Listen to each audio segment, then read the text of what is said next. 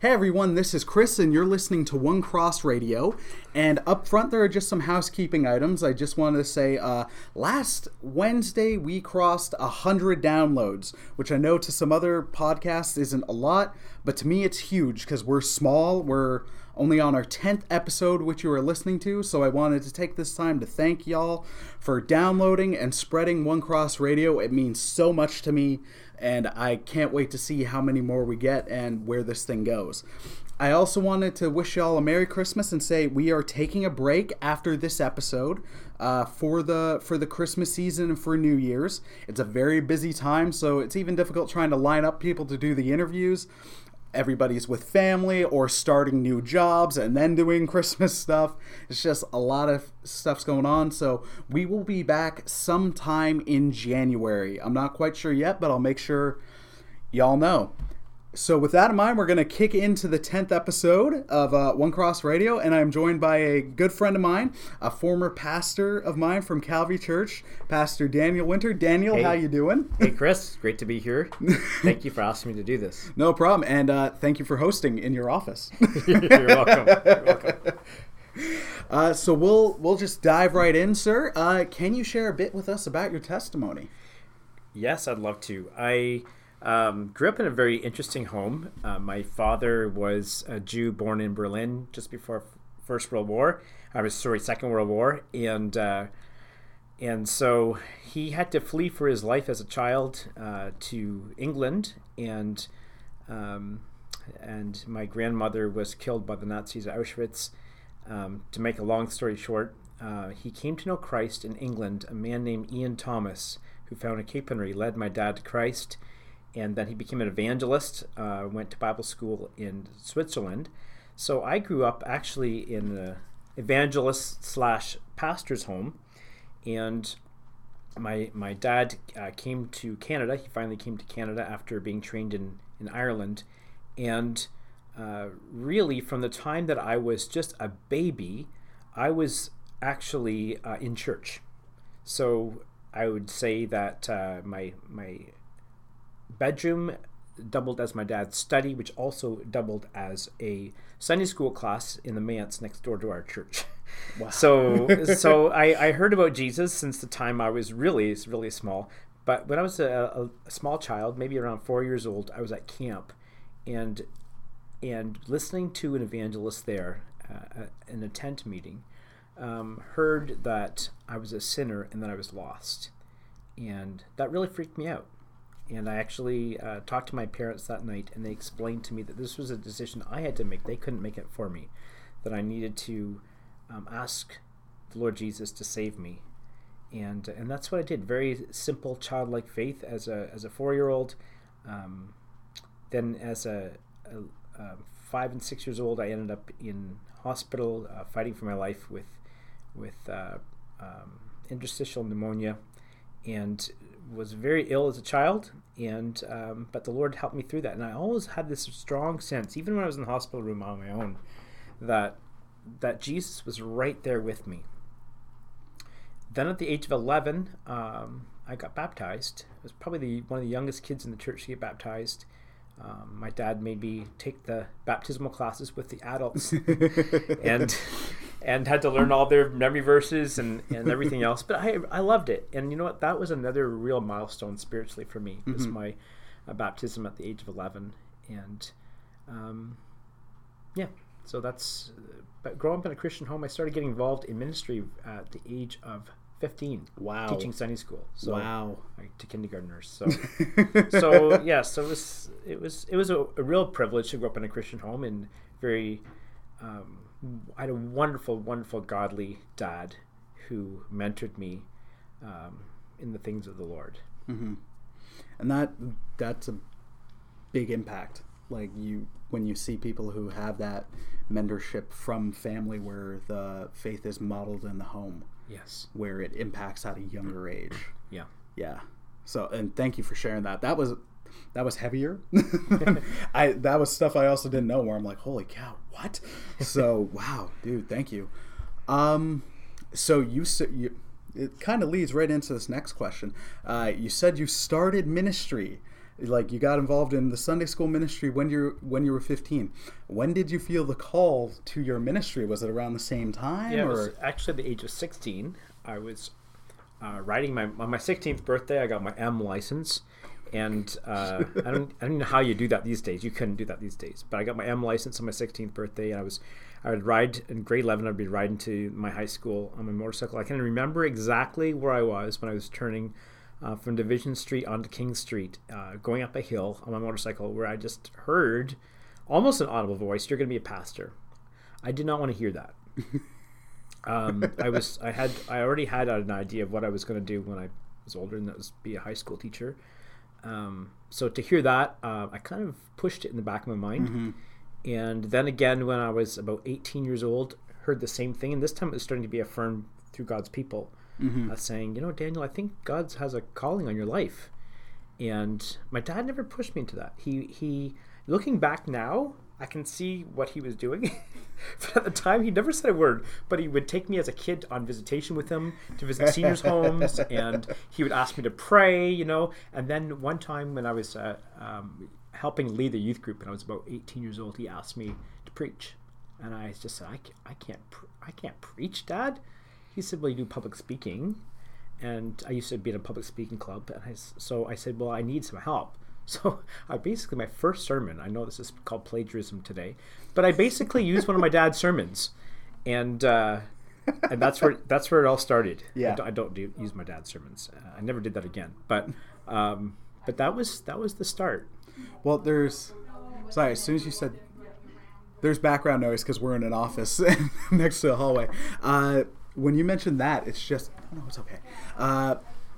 When you mentioned that, I'm thinking of, there was a smaller movie called Finding Forrester with Sean Connery, and I can't remember the kid's name, and it was a debut for him, and he did great. But the whole thing was about writing, and for him, the Forrester character was like, here's the first paragraph, take mine, because sometimes you need someone else's words to get going. And then later on in the movie, like the evil teacher, because the teacher was evil, was like, nope, you plagiarized, so we got to fail you. But sometimes that does kick it, where it's you've got somebody else's words, it's struggle getting yours out, and then someone else's words do the job. So for you, for the first sermon, but after that, you're off the gates and running. That's right. I actually, when I was grade 2, I started going to speech contests. My mom put me into speech contests. I was the ultimate introvert. In fact, I still call myself a closet introvert. My wife has no idea what that means, but so getting up and standing up in front of people and speaking would have been a nightmare to me. And yet, year after year, my mom put me into speech classes where I actually practiced, and I would end up going on to the finals. So you know what? All these things are pieces of the puzzle that God uses to prepare you. Mm-hmm. And it's, that's interesting that happens. And the closeted introvert I get, where it's, you don't seem it at all. Like I've been here and seen you preach, and we've had the conversations, and you never get the introvert vibe. But now that you mention it, I'm like, no, there's something. So I can definitely understand that. And and I'm not the only pastor. Other pastors have shared with me the same thing. Oh yeah, well, the job or the vocation, the call, because it's not like a 9-to-5 job, but it doesn't lend itself to being an introvert. No. But yeah. So you've been a pastor in Ottawa and on the border of downtown Toronto here in East York. And in Pickering as well. And in Pickering I didn't know. So what are some of the differences you've seen between those? Like Pickering is a smaller town, Ottawa is the capital, but Toronto is like, it's Toronto. It's huge. Yes. So, what are some of the differences? Well, in Ottawa, we were actually in 2 different locations. So one, we were right downtown, about 10 blocks south of the Parliament buildings, Bank and Gladstone.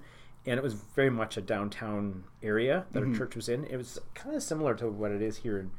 And then we moved out after about 5 years there. We were there for 11 years. So after 5 years, we moved to a new location near the airport. So it became very much a different community that we were in. And so I would say the biggest difference I've seen, believe it or not, Ottawa, we were in a big church. You could get this kind of feeling that there's a lot of Christians in Ottawa, but to be honest with you, Ottawa is much more unchurched than Toronto is. And so here's an example. Stuart and Jill Briscoe came one year to speak at our Easter services, and they said to us that on Easter Sunday morning, they didn't see anyone on the roads. They said when they were in the hotel, every doorknob had a sign saying "Do not disturb," and it's very strange for them. To see no one going to church. And so that's a big difference.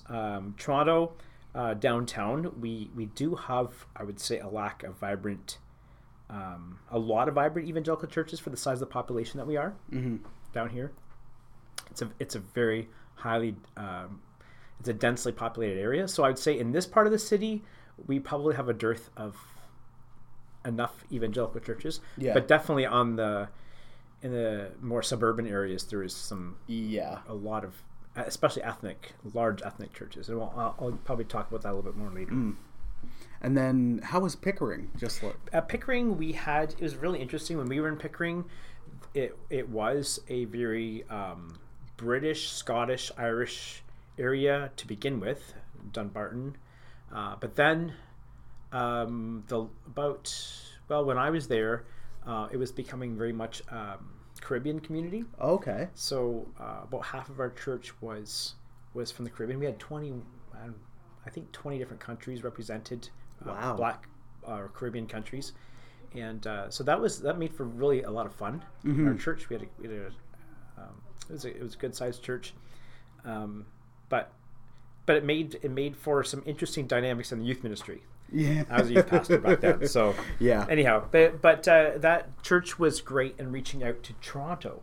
So they would have a street ministry van that would come into Toronto to the Kingston Road Motel Strip downtown, and we would be taking our youth out into Toronto constantly. This was like our mission field.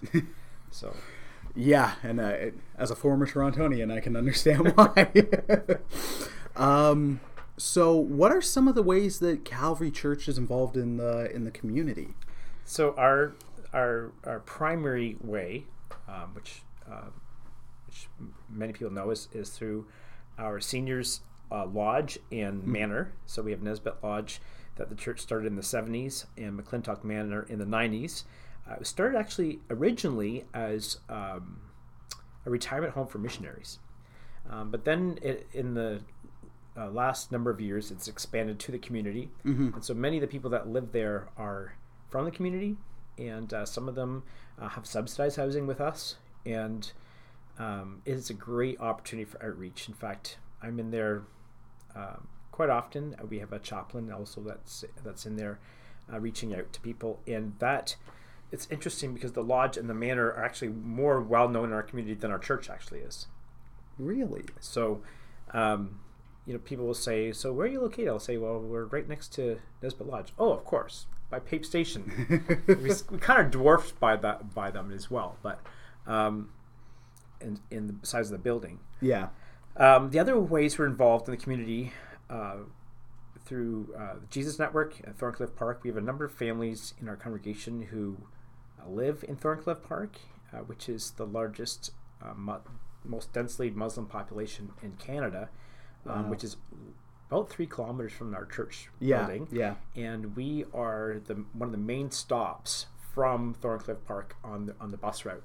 You got the 81 and the 25 going up to Don Mills, and then the 81 just does the Thorncliffe route. Right.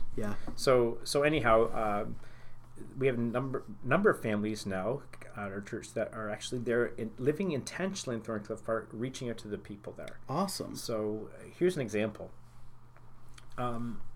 This past year at Eid, which is a big Muslim holiday, a man from Pakistan who was here living in Thorncliffe Park, wanting to bring his wife and kids over to join him. His wife was killed in a motorcycle accident in Pakistan. 2 little children were on the back of the motorcycle. They ended up in the hospital, and he was heartbroken, just absolutely heartbroken, because he was here to try to help the family and try to bring them over here. And so someone from our church reached out to him And you know, he's been at our church every single Sunday since. Awesome.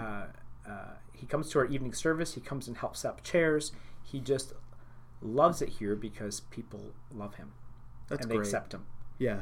And so in Thorncliffe Park, people are in apartment buildings that are isolated. They feel isolated. Mm-hmm. And many of them come from cultures where community is everything. And so they come here and they're so isolated. So one of the ways that the families in our church reach out to them is by inviting them over for dinner. And it's made a huge impact. That's awesome. So I'll move on to, we also have a community dinner that meets here starting in November, and it goes all the way through till the end of March. And these are people that come out to our church that are kind of, I would call them vulnerable people. Yeah. Oh, well, heck, I ran it for like 2 years. So you know all about, about community dinner. Yeah. It's still going strong. Which is awesome to hear. People now in community dinner are reaching out to their friends. Many of them, if newcomers come in and they're talking during the message, they'll ask them to stop. They say, please listen to the pastor or whoever is speaking. That's great. And so we see a lot of spiritual growth happening this year, especially. We've been seeing that. We've been really praying for these people, and so it's been a great blessing. They come in, they get a hot, nutritious meal every week, made from scratch. And we've been telling them that this is not a government subsidized program. This is actually donated by people in the church, and all the food's cooked by people in the church, and all the volunteers, or most of the volunteers, are coming because they love Jesus, and they love. And I'll tell them this often. I say that we're here because we love Jesus and we love you. And so the first time I told them that, they started clapping, and they're really touched by that. And so it's just a great opportunity to reach out to those who are struggling. They could be on ODSP. They could be, some of them are even homeless. Oh yeah. And so the third or fourth area I just want to mention is that we're starting a partnership with a group called Christians Against Poverty, CAP. Awesome. I don't know if you've heard of them. I might have heard one or two things, but I'm not that familiar with them, to be totally honest. I know they are pretty big in Hamilton. Oh, okay. And they come here to Toronto. A friend from Mishfam actually might be involved with them. Anyway, great organization, very strongly Christ-centered, and they have 5 different programs that they run out of local churches. Great. One being a debt center, helping people reduce their debt, especially those at the most vulnerable. Mm-hmm. They also have like a money course. They have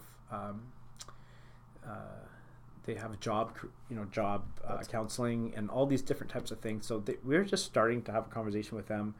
They're coming in the new year to come and speak to our congregation. Great. And they're real experts in this, and so I think they could help us out a lot. Yeah. No. Well, it's like where Calvary's located. It's at a great spot because there are so many vulnerable people.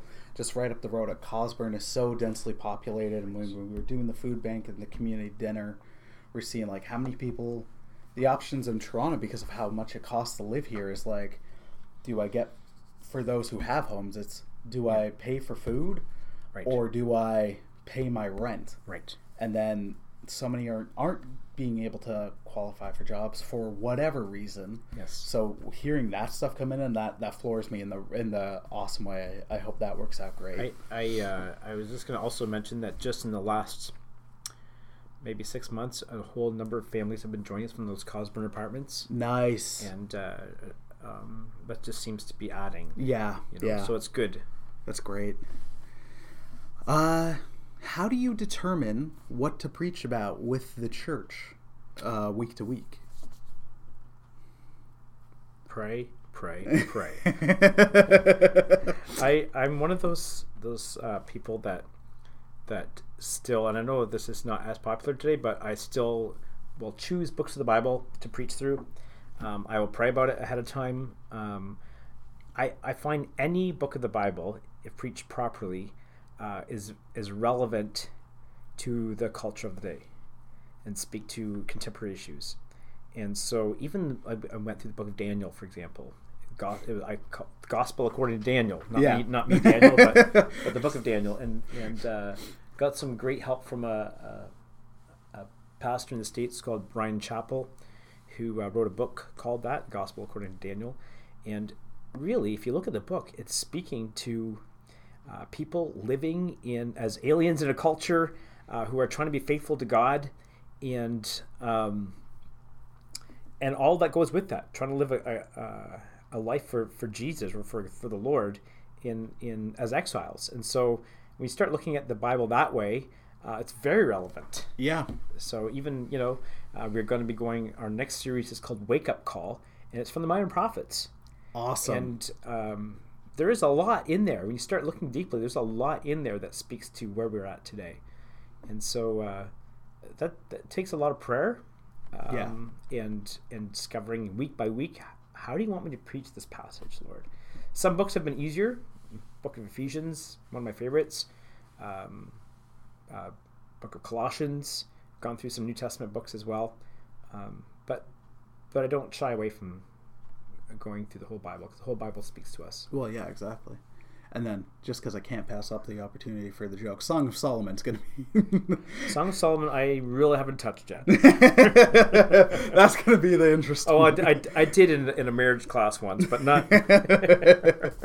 And then, just for anybody who's interested and is listening, what I'll do is I'll make sure that the link to Calvary's sermons is hooked up on the post. I know y'all are on YouTube, and I'm subscribed to you, so I get the notification, so I'll make sure that link is in the bottom. So if you want to check out the stuff, I highly recommend you do so. So this one's a fun one, and it's the one that we both could talk about for hours on end. Are there any resources, the pastors, authors, theologians, that you learn from that you'd recommend for the listener to check out? Here's a good one that I use unashamedly, and I often don't know what commentaries to buy. So I will, if I'm doing a book of the Bible, so I go into Tim Challies' website. Okay. He has a resource of commentaries that he's gone through that he posts, and I trust that he's got a good handle on this, and he really does. And so Tim Challies, if you've never checked out his website, it's a good I think it's just timchallies.com. Awesome. Pastor here in Toronto and followed worldwide. So, and he also has amazing articles online as well. So for contemporary pastors, I really enjoy him, and he's actually left the pastorate just so he hasn't missed one blog writing in 10 years. So oh my gosh. Per day. So wow. He had to finally. There's a lot of pastors getting help with his blog. But as far as theologians, my favorite theologian is actually Millard J. Erickson, who wrote Christian Theology. I think it's in its maybe 4th edition now. I have his old copy. It's just completely underlined and highlighted. And I like Erickson because he doesn't just give his views, but he gives all the evangelical views. Awesome. And then he will and give the pros and cons for each one. So it's a bit heavier book, but it's been so helpful to me. And it's really important because as Dr. McRae, who was at Tyndale, used to say, is what you think about God is the most important thing about you. So your understanding of God is the most important thing about you. So understanding theology and understanding who God is extremely important, and it actually leads to worship. It really does. That's great. And so I know it sounds strange, but reading Erickson and studying for theology exams were some of the most worshipful times in my life. So that's Erickson. I also enjoy the Gospel Coalition's website. Yeah. I really value the topics and the information that they cover there. Brian Chappell, I mentioned him before, Presbyterian pastor in the States, very gospel-centered writer, and I think he might even have a study Bible out. Cool. Thomas Schreiner, excellent scholar. I have his commentaries on 1st and 2nd Peter, I think Jude as well, and I really appreciate him. He's a very careful scholar and speaks to contemporary issues as well. Carson, D.A. Carson, who is also alumni of the same school I'm from, and have his commentary on Matthew I still think it's the best commentary on Matthew. Daniel Block, very, very good Old Testament scholar, will make you really think. He has a book, I think it's the Gospel according to Deuteronomy, and probably it is the number one commentary on Deuteronomy, and the way he reads Deuteronomy and explains it is powerful. I didn't even think you could preach through Deuteronomy before.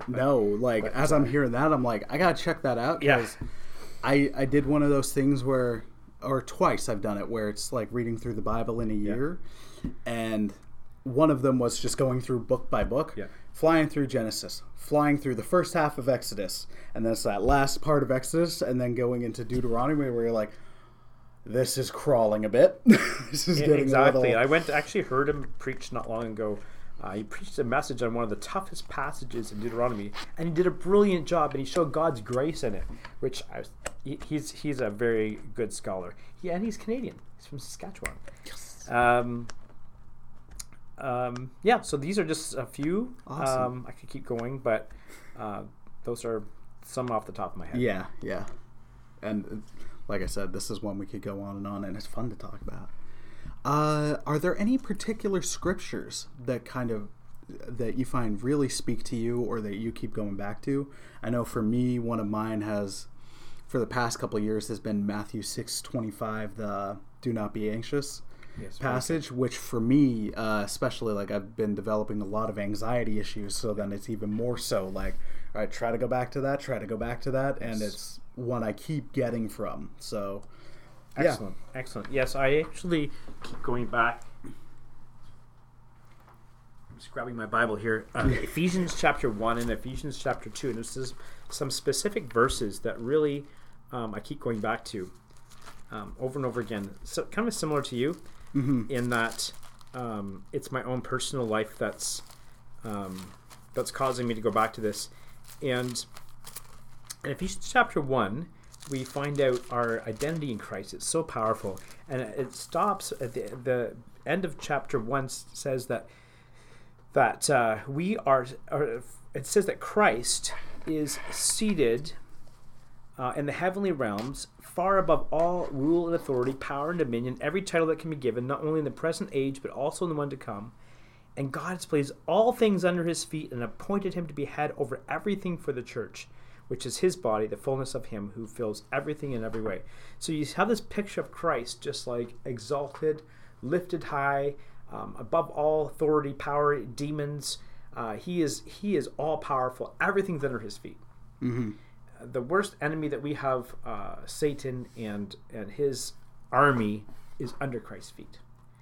Then in chapter 2, get this. This is so amazing. In chapter 2 it says, and God raised us up with Christ and seated us with him in the heavenly realms in Christ Jesus. Isn't that amazing?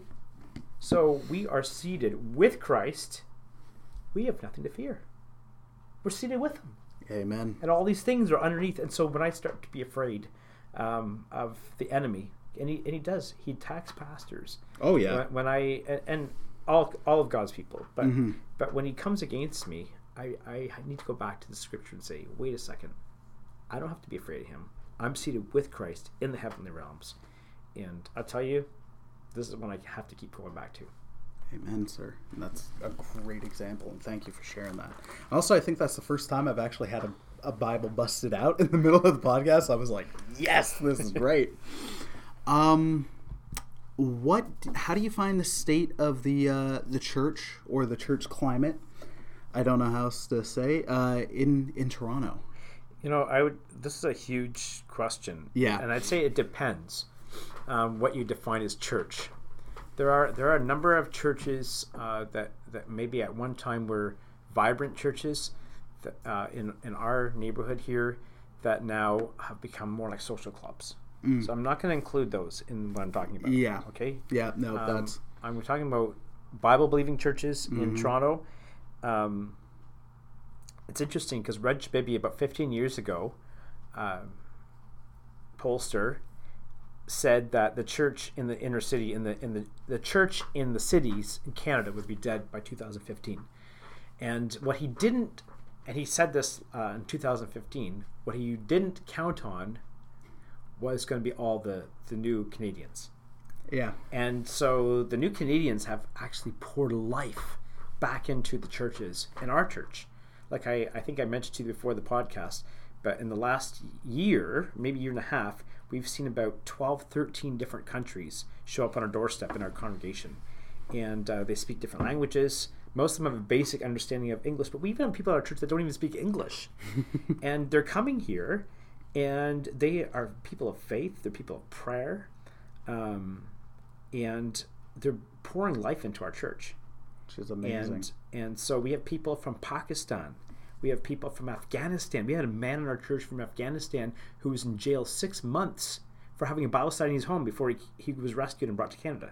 And he ended up in our church. Another young man had his entire village burnt down because it was a Christian village in Pakistan. Oh, and you have some of these people in our congregation. We have a family from Kuwait. He's now a graphic designer. All these people that God's bringing to us, and that's not just our story. That's the story of the church, the evangelical church in Toronto. And also we see ethnic churches growing, Korean churches, Chinese churches. Our Ethiopian church that used to be in our building is now doubled in size. They have their own building. They were already like the second largest in, I think, Ontario. Yeah, when they were meeting here, and they've doubled. From what I understand, they're huge. Oh my goodness! and so that's another story that's developing in the city here. Mm-hmm. Unfortunately, I would say that the how do I put this properly? Politically correct. This is a politically correct podcast, isn't it? But you know the Anglo-Saxon community in Toronto, I don't see a ton of growth in. Okay. So the white people. On my street, people go to church at Christmas. Yeah. We're the only ones on Sunday morning on our street that actually. That I see anyway, that are going anywhere other than mowing the lawn, or you know what I'm saying. Right. So yeah, and I love them. I love our neighbors. Yeah, but it's just it's very secularized. That's interesting. So I don't have a follow-up thought. I know. So that's interesting. But that's my perspective, and so you know what? There's still some very vibrant believers here at Calvary Church that are white and are Anglo-Saxon, you know, or whatever. I just had to go with the white thing. Once you're like Anglo-Saxon, I'm like, this is too funny not to say.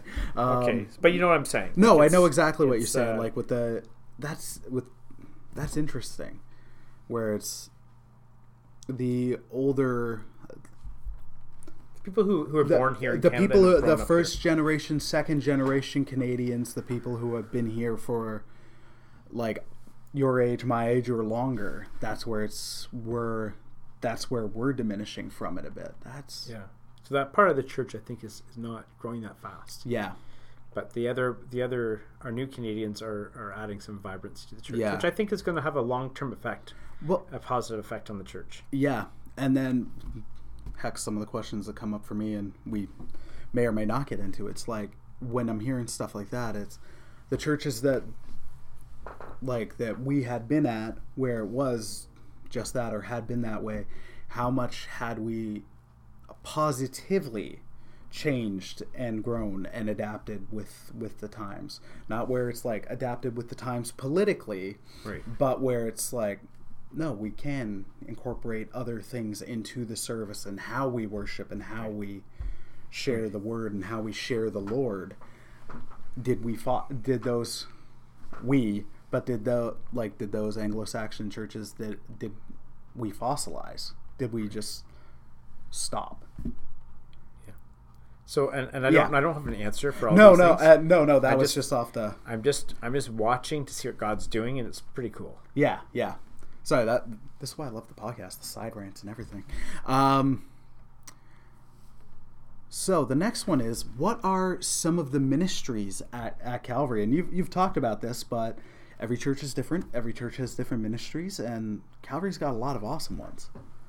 We have a lot of children at Calvary, and that keeps growing. And our former pastor here did a great job at really encouraging families. Yeah, and so that we're still building on that foundation here, and the number of families still continues to grow. That youth group's about to blow up. The youth group already, last Sunday we had our children in youth service, and for the first time we had almost as many youth up on the stage as we did children.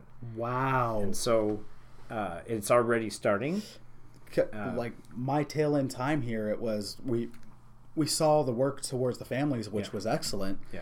And then I joked with the now former youth pastor, and I think I've met the new one, Isaac. Yeah. Isaac. I've had the pleasure of meeting him once, and I was kind of like, this is gonna. I'm seeing the sizes when I've dipped in. I'm like, this is gonna blow up on you. Yeah. Yeah. Like when I was here, the youth group was 6 kids deep. Yeah. But the Sunday school was like 45 minimum deep. Right. So it keeps growing, and the nursery is just starting. We have baby dedication again this Sunday. We've had a couple this fall, and there's a large number of children here. And so we've started Awana. The church had Awana years ago, but it's restarted. I grew up at that. And you grew up at that? When I saw the logo, I was like, what? Yeah, so Awana is strong here, very strong. Our Sunday school is very strong as well. Awesome. We're using now the Gospel Project, which is phenomenal curriculum. I'm not trying to do a commercial here, but Lifeway has put out the most amazing curriculum that takes the kids through the entire Bible, centered around Christ. Starts from Genesis 1, goes all the way through to Revelation, and it takes about 3 years. And some of the parents are actually jealous what their kids are learning in Sunday school. No, that's excellent. So Sunday school is packed out here. We're actually doing renovation in the basement right now to help us with that. And so Sunday school, Awana, is a big part of our church. And then we have adult Sunday school as well, which is really different. It's the first church I've actually been in where the adult Sunday school is vibrant, where people actually stay after church.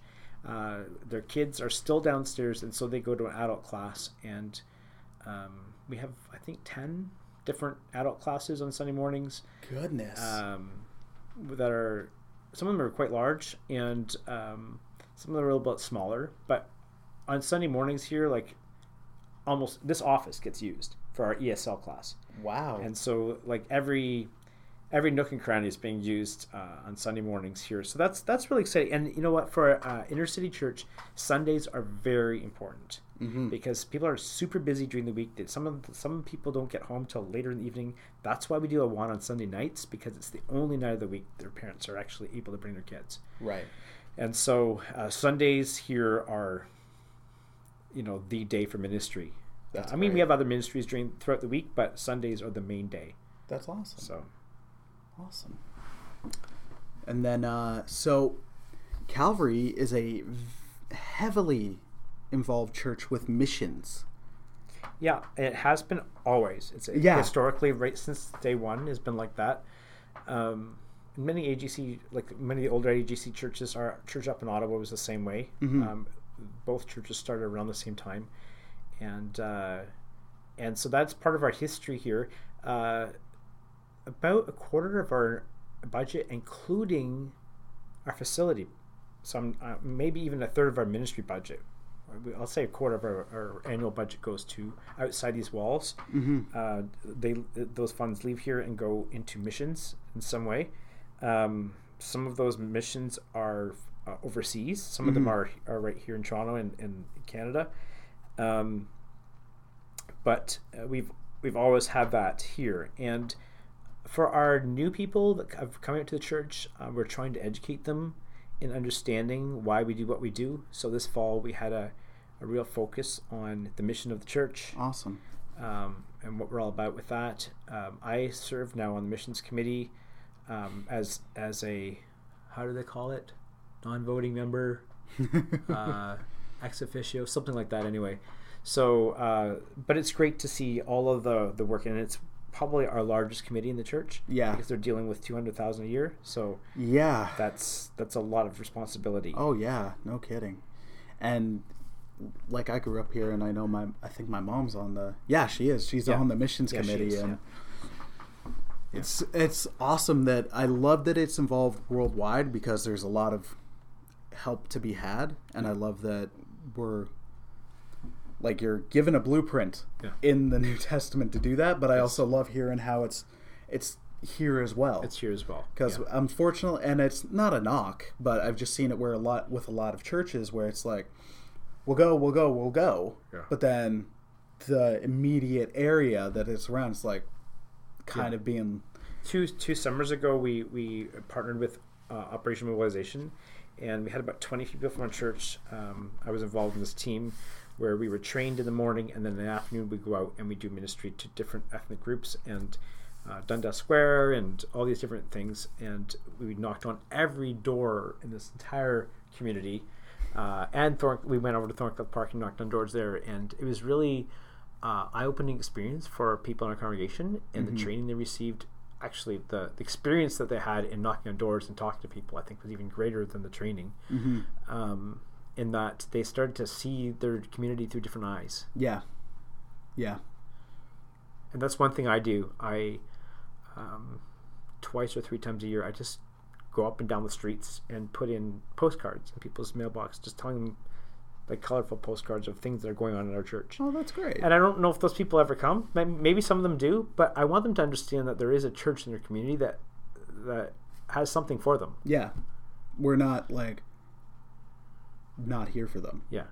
No, that's awesome and excellent. And our flyers that we give out, it says, "Welcome to your church," instead of our church. Yeah. Because I don't want it to be us and them. No, and that's great. One young lady, it's really interesting. I went up to her just down the street from us. I went up, and she was a young artist and dressed like an artist. I don't even know how I knew that. I knew before even I started talking to her that she was an artist. It's like, oh, that doesn't surprise me. Anyway, I told her about our church, and she said, it's really good that your church is here in our neighborhood. And I said, why? She said, it forms some kind of an anchor here. And I thought that's kind of interesting perspective. I don't think she's ever come here. In fact, she even told me, she said, I'm not a Christian. I'm agnostic. Right. You know? And I don't think she's an atheist. I think she said she was an agnostic. But the fact that she even said that there's something valuable about us being here really, it really kind of impacted me. That's awesome. So then, sorry, I was wrapped up in that story, and it was really good. What do you feel is a difficulty faced by the church today? This is a question I always ask, and you always get different answers. Yeah, I honestly, just in the last little while, I think it's the lack of prayer. I really think it is. And it's not that we don't really believe in prayer. Maybe we don't believe that God answers specific prayers. Maybe it's lack of faith. I don't know what it is, because I think if we actually believe that God answered specific prayers, we would pray more. And it's basically, I know people are praying. Don't get me wrong. People pray in their small groups, and we have a small prayer meeting that meets here on Thursday afternoons, and they pray for the ministry, they pray for the missions, and they're very faithful.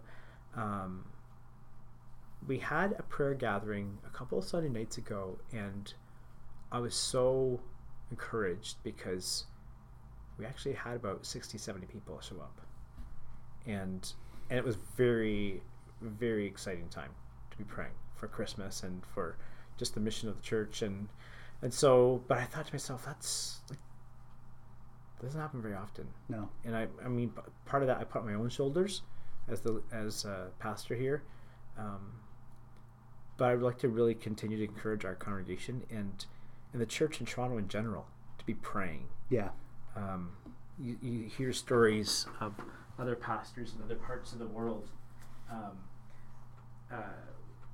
where, like Korea, where prayer is just so huge, and how the church has just exploded in some of these areas of the world, and so I think think there's more to that than it's not a formula prayer. It's actually it's a relationship prayer, obviously, with the Lord. Yeah. But some of these places, they have people who get up at 4 a.m. before they go to work, and they go to a prayer garden and they pray. And I know there was a Korean prayer garden up by my grandma's house up in Brooklyn, Ontario, near Whitby there. Wow. And that's what they would do before they went to work in the morning. And so we do pray. I'm not saying we don't pray. No. But I mean, I think there's something missing there. Is it like how we're praying? Where it's not like there's a formula, but where if we're not actually being faithful, or we're in very westernized area where it's what we're praying for, we're expecting to see material results. Could be. And most of the prayer requests we get, to be honest, are for physical health. Mm-hmm. And I think there's a lot more we need to be praying about. I mean, physical health is certainly significant, but there's so many more things that we can be praying about. Mm-hmm. Spiritual health, I think, is much more important. Yeah. That's interesting. So thanks for asking that question, because it really made me think, And I appreciated that answer, because I'll be straight up. One of the reasons I ask the same questions is I know I'm going to get, if not a completely different answer, a different perspective on one of the same answers, but I've never, ever gotten that answer from the podcast interviews or from the couple of years where I was doing the text-based interviews. And as you're saying that, I'm just sitting there like, wow, no, that's 100% correct. And now I'm going through how I treat prayer. So thank you for that. That was a little bit of God speaking to me right there. So I just got one of those grace-filled drop kicks, or as Buddy Dave from St. Clair puts it, pile drivers. So call back. That was, thank you. What are some of the ways you see the Lord at work in Canada? I've kind of probably mentioned some of it already. Ethnic immigration, Christians coming to our country who love Christ and who are teaching us about prayer. But also, I've seen something else recently, and that's millennials who love Jesus. And group of us that gets smacked down a lot for avocado toast.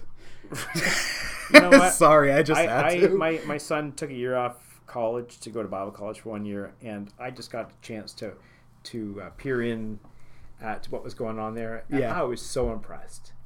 I was so impressed with this younger generation who loves the Lord, who are acting very different than I did when I was in Bible college. So this group of students, they go out into the community. Get this. They go out, they leave the Bible college grounds, they go out in the community, and they minister in the community. I was thinking, hey, we didn't do that. We were just like in a little fortress there. Yeah. And last Christmas, they the students. There's a wink, wink, nudge, nudge to anybody who likes Superman. A fortress of solitude. Yes. Sorry, I just had to. What happened last Christmas? My son's school. He was at Heritage. They actually went out caroling, and they ended up. One of the students said to the president was with them and said, I think we should go into this bar and sing. And he's just like, okay, if that's what you think God's calling you guys to do. So they went and they sang, and there was people in there that were so impacted that the relationship is still going on. That's excellent. Yeah. And so I see them doing stuff like that. I see them going out raking leaves. They went out and raked leaves for seniors in the community, and this is that's a Bible college, but it's not just a Bible college. I'm seeing it among young millennials who love Christ and who are making a huge impact. They get knocked down sometimes by saying, well, they think that they can change the world. Well, maybe they can. Maybe they can change the world. And so I'm just really encouraged to see some of these younger people really taking faith seriously and making a difference, making a huge difference. So that's encouraging for me to see that. And I mean, there's the move-in teams, and there's all these others that I've run into recently that that just are making a huge impact for Christ. And so that's been a real encouragement for me. So Daniel, what has been your biggest struggle as a person in pastoral ministry? I've had a lot of struggle watching and experiencing conflict in churches. And so I've actually seen conflict unravel decades of ministry in church overnight, just like unravel completely a ministry. And there's a reason in Scripture why Jesus and the Bible deals with so harshly with conflict, right? The lack of unity in the church. And so, and Paul pleads with people, to come together.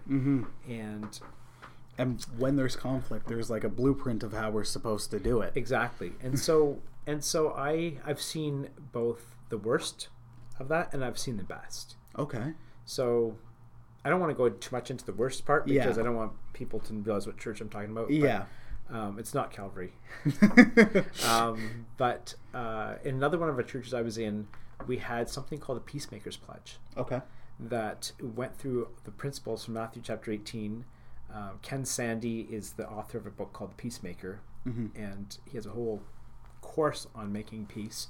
But basically, it was a one-pager that had all of the steps to peace when there's conflict. And then new members had to sign it.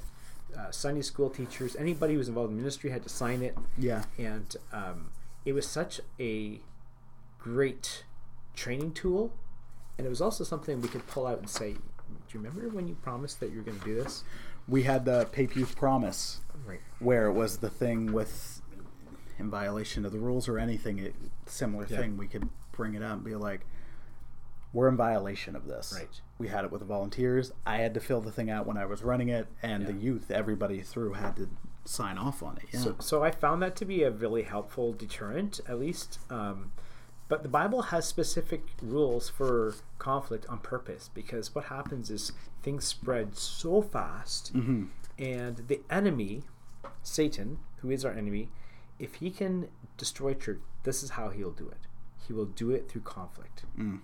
And he will get a wedge in between people and start to push that wedge in until they become angry with each other and they won't let it go, right? So I've seen that happen in a church, and as I said, testimony of that church was destroyed overnight. Oh, jeez. So anyhow, that's what I'm saying is that that's been my biggest struggle in watching that, and I'm a very peace-loving man. Very much so. What I'll say to you is that if you want to see me jump into a situation quickly and be maybe a bit severe, is when I see people fighting. Right. And then I'll just say, okay, time out. You guys are not going to leave my office until you're shaking hands. No, I won't go that far. But I've had to do that recently and just say to people, you know what? Do not be. I used to say this when I was a youth pastor. Do not be the tool that Satan uses to divide this youth group. Nice. And I would say that in a church too. Do not be the tool that Satan uses to divide this church. So it is something I'm a little bit more severe about. But it's because of experience. Well, yeah. No, and that's not bad. I mean, we're told not to essentially go to bed. Let the sun set on our anger. Yes. And that was a rule in my house growing up. So my dad and my mom, they would not go to sleep. And sometimes it took them a long time to get to bed. It wouldn't be till wee hours of the morning, but they would never go to sleep angry with each other. That was a rule in our house. Wow. And so maybe some of that's carried over into ministry as well. So. Which isn't bad. That to me, that sounds like a great thing.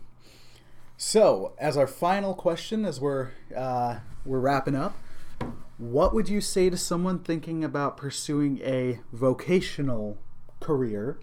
And I did the bunny ears in ministry. And I'd say this not just to people in vocational ministry, but I'd say it to everyone, but specifically those who are going to vocational ministry.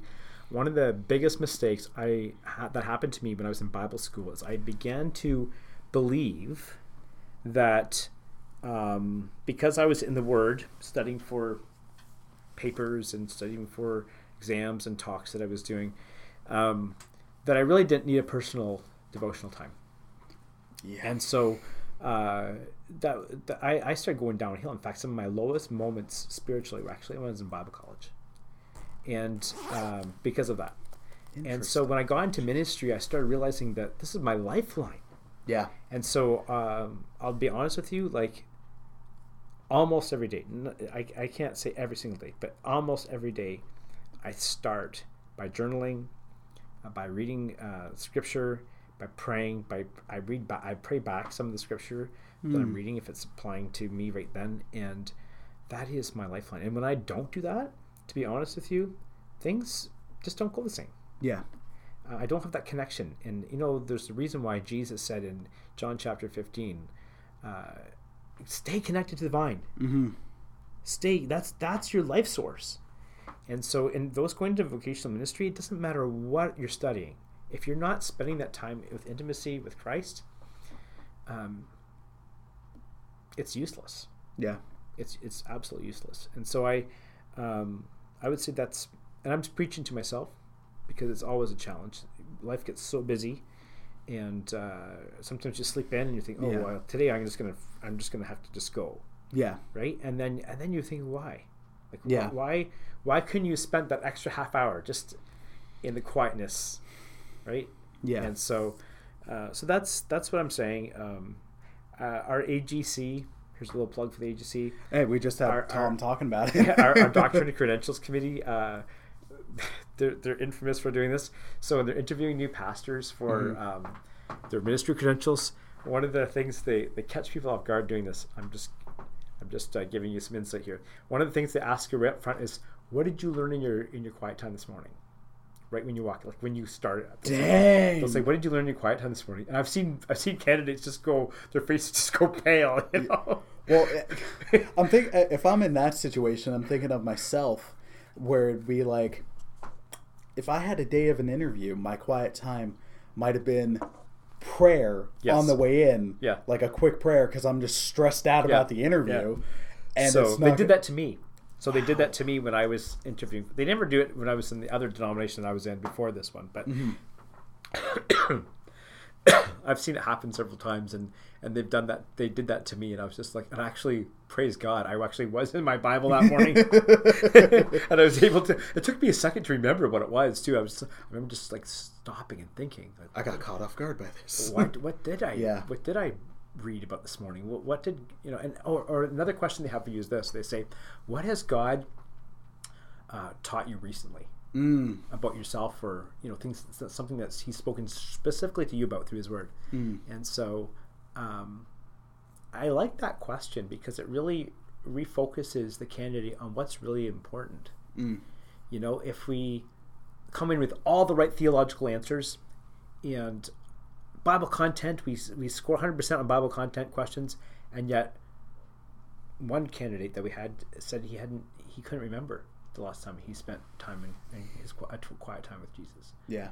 And so we were just like, oh, great. Guess what? Yeah. You have to get that in order before you come back to us. Yeah. So anyway, I'm saying that's, and I'm, like I said, I'm preaching to myself. Oh no, you're preaching to me as well. So that's. Yeah, that is. Yeah. Yeah. No, that's a very important one.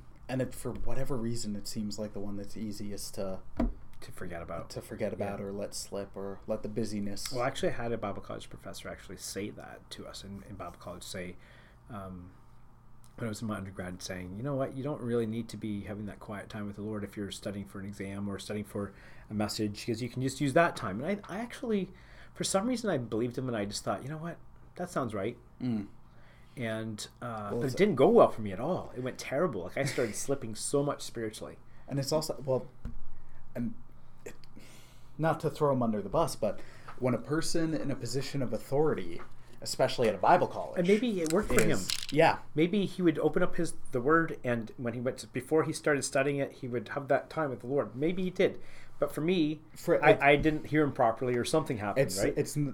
It works differently for different people. Yeah. I know for my quiet time for a while, especially when I was here, Like I'd come in 10, 15 minutes before food bank or before Babe Youth, or I'd come in half an hour early, and I'd try to go for at least 10, 15 minutes. Some days, sit in silence. At other times, the silence wouldn't work for me because that's where my mind would just go. And I'm like, you know what, to help me focus, I'm going to throw on some Lecrae. I'm going to throw on a chunk of a Driscoll or a Chandler sermon. Something where it's the background noise, but it's helping me get in that zone. But that doesn't work for everybody. And I would say for me, writing. I have to have a pen in my hand and I have to be writing. So I look at a passage of scripture and all of a sudden something would jump out at me. And I think, okay, I got to write this down. And then the writing it down ends up turning into a prayer. And so it's very personal to me. I don't ever let anyone else read my journal, but it is, it's personal to what I'm going through. And so I would say it can look at all different ways, but you need to be spending that time. Awesome. All right, Daniel, thank you so much for taking this time with us. I know it's a busy day. You're doing some sermon prep and Sunday prep today, so I thank you for taking some time out of that because that's a big time thing. And great to reconnect with you, man. Thank you. All right. I will, like I said earlier, I will make sure I link up the Calvary sermon series that's on YouTube at the bottom of this post. Everybody, thank you for listening. Thank you for helping us cross 100 downloads and reaching new milestones. Have a very Merry Christmas. I'm praying for y'all. And God bless, my friends. Take care.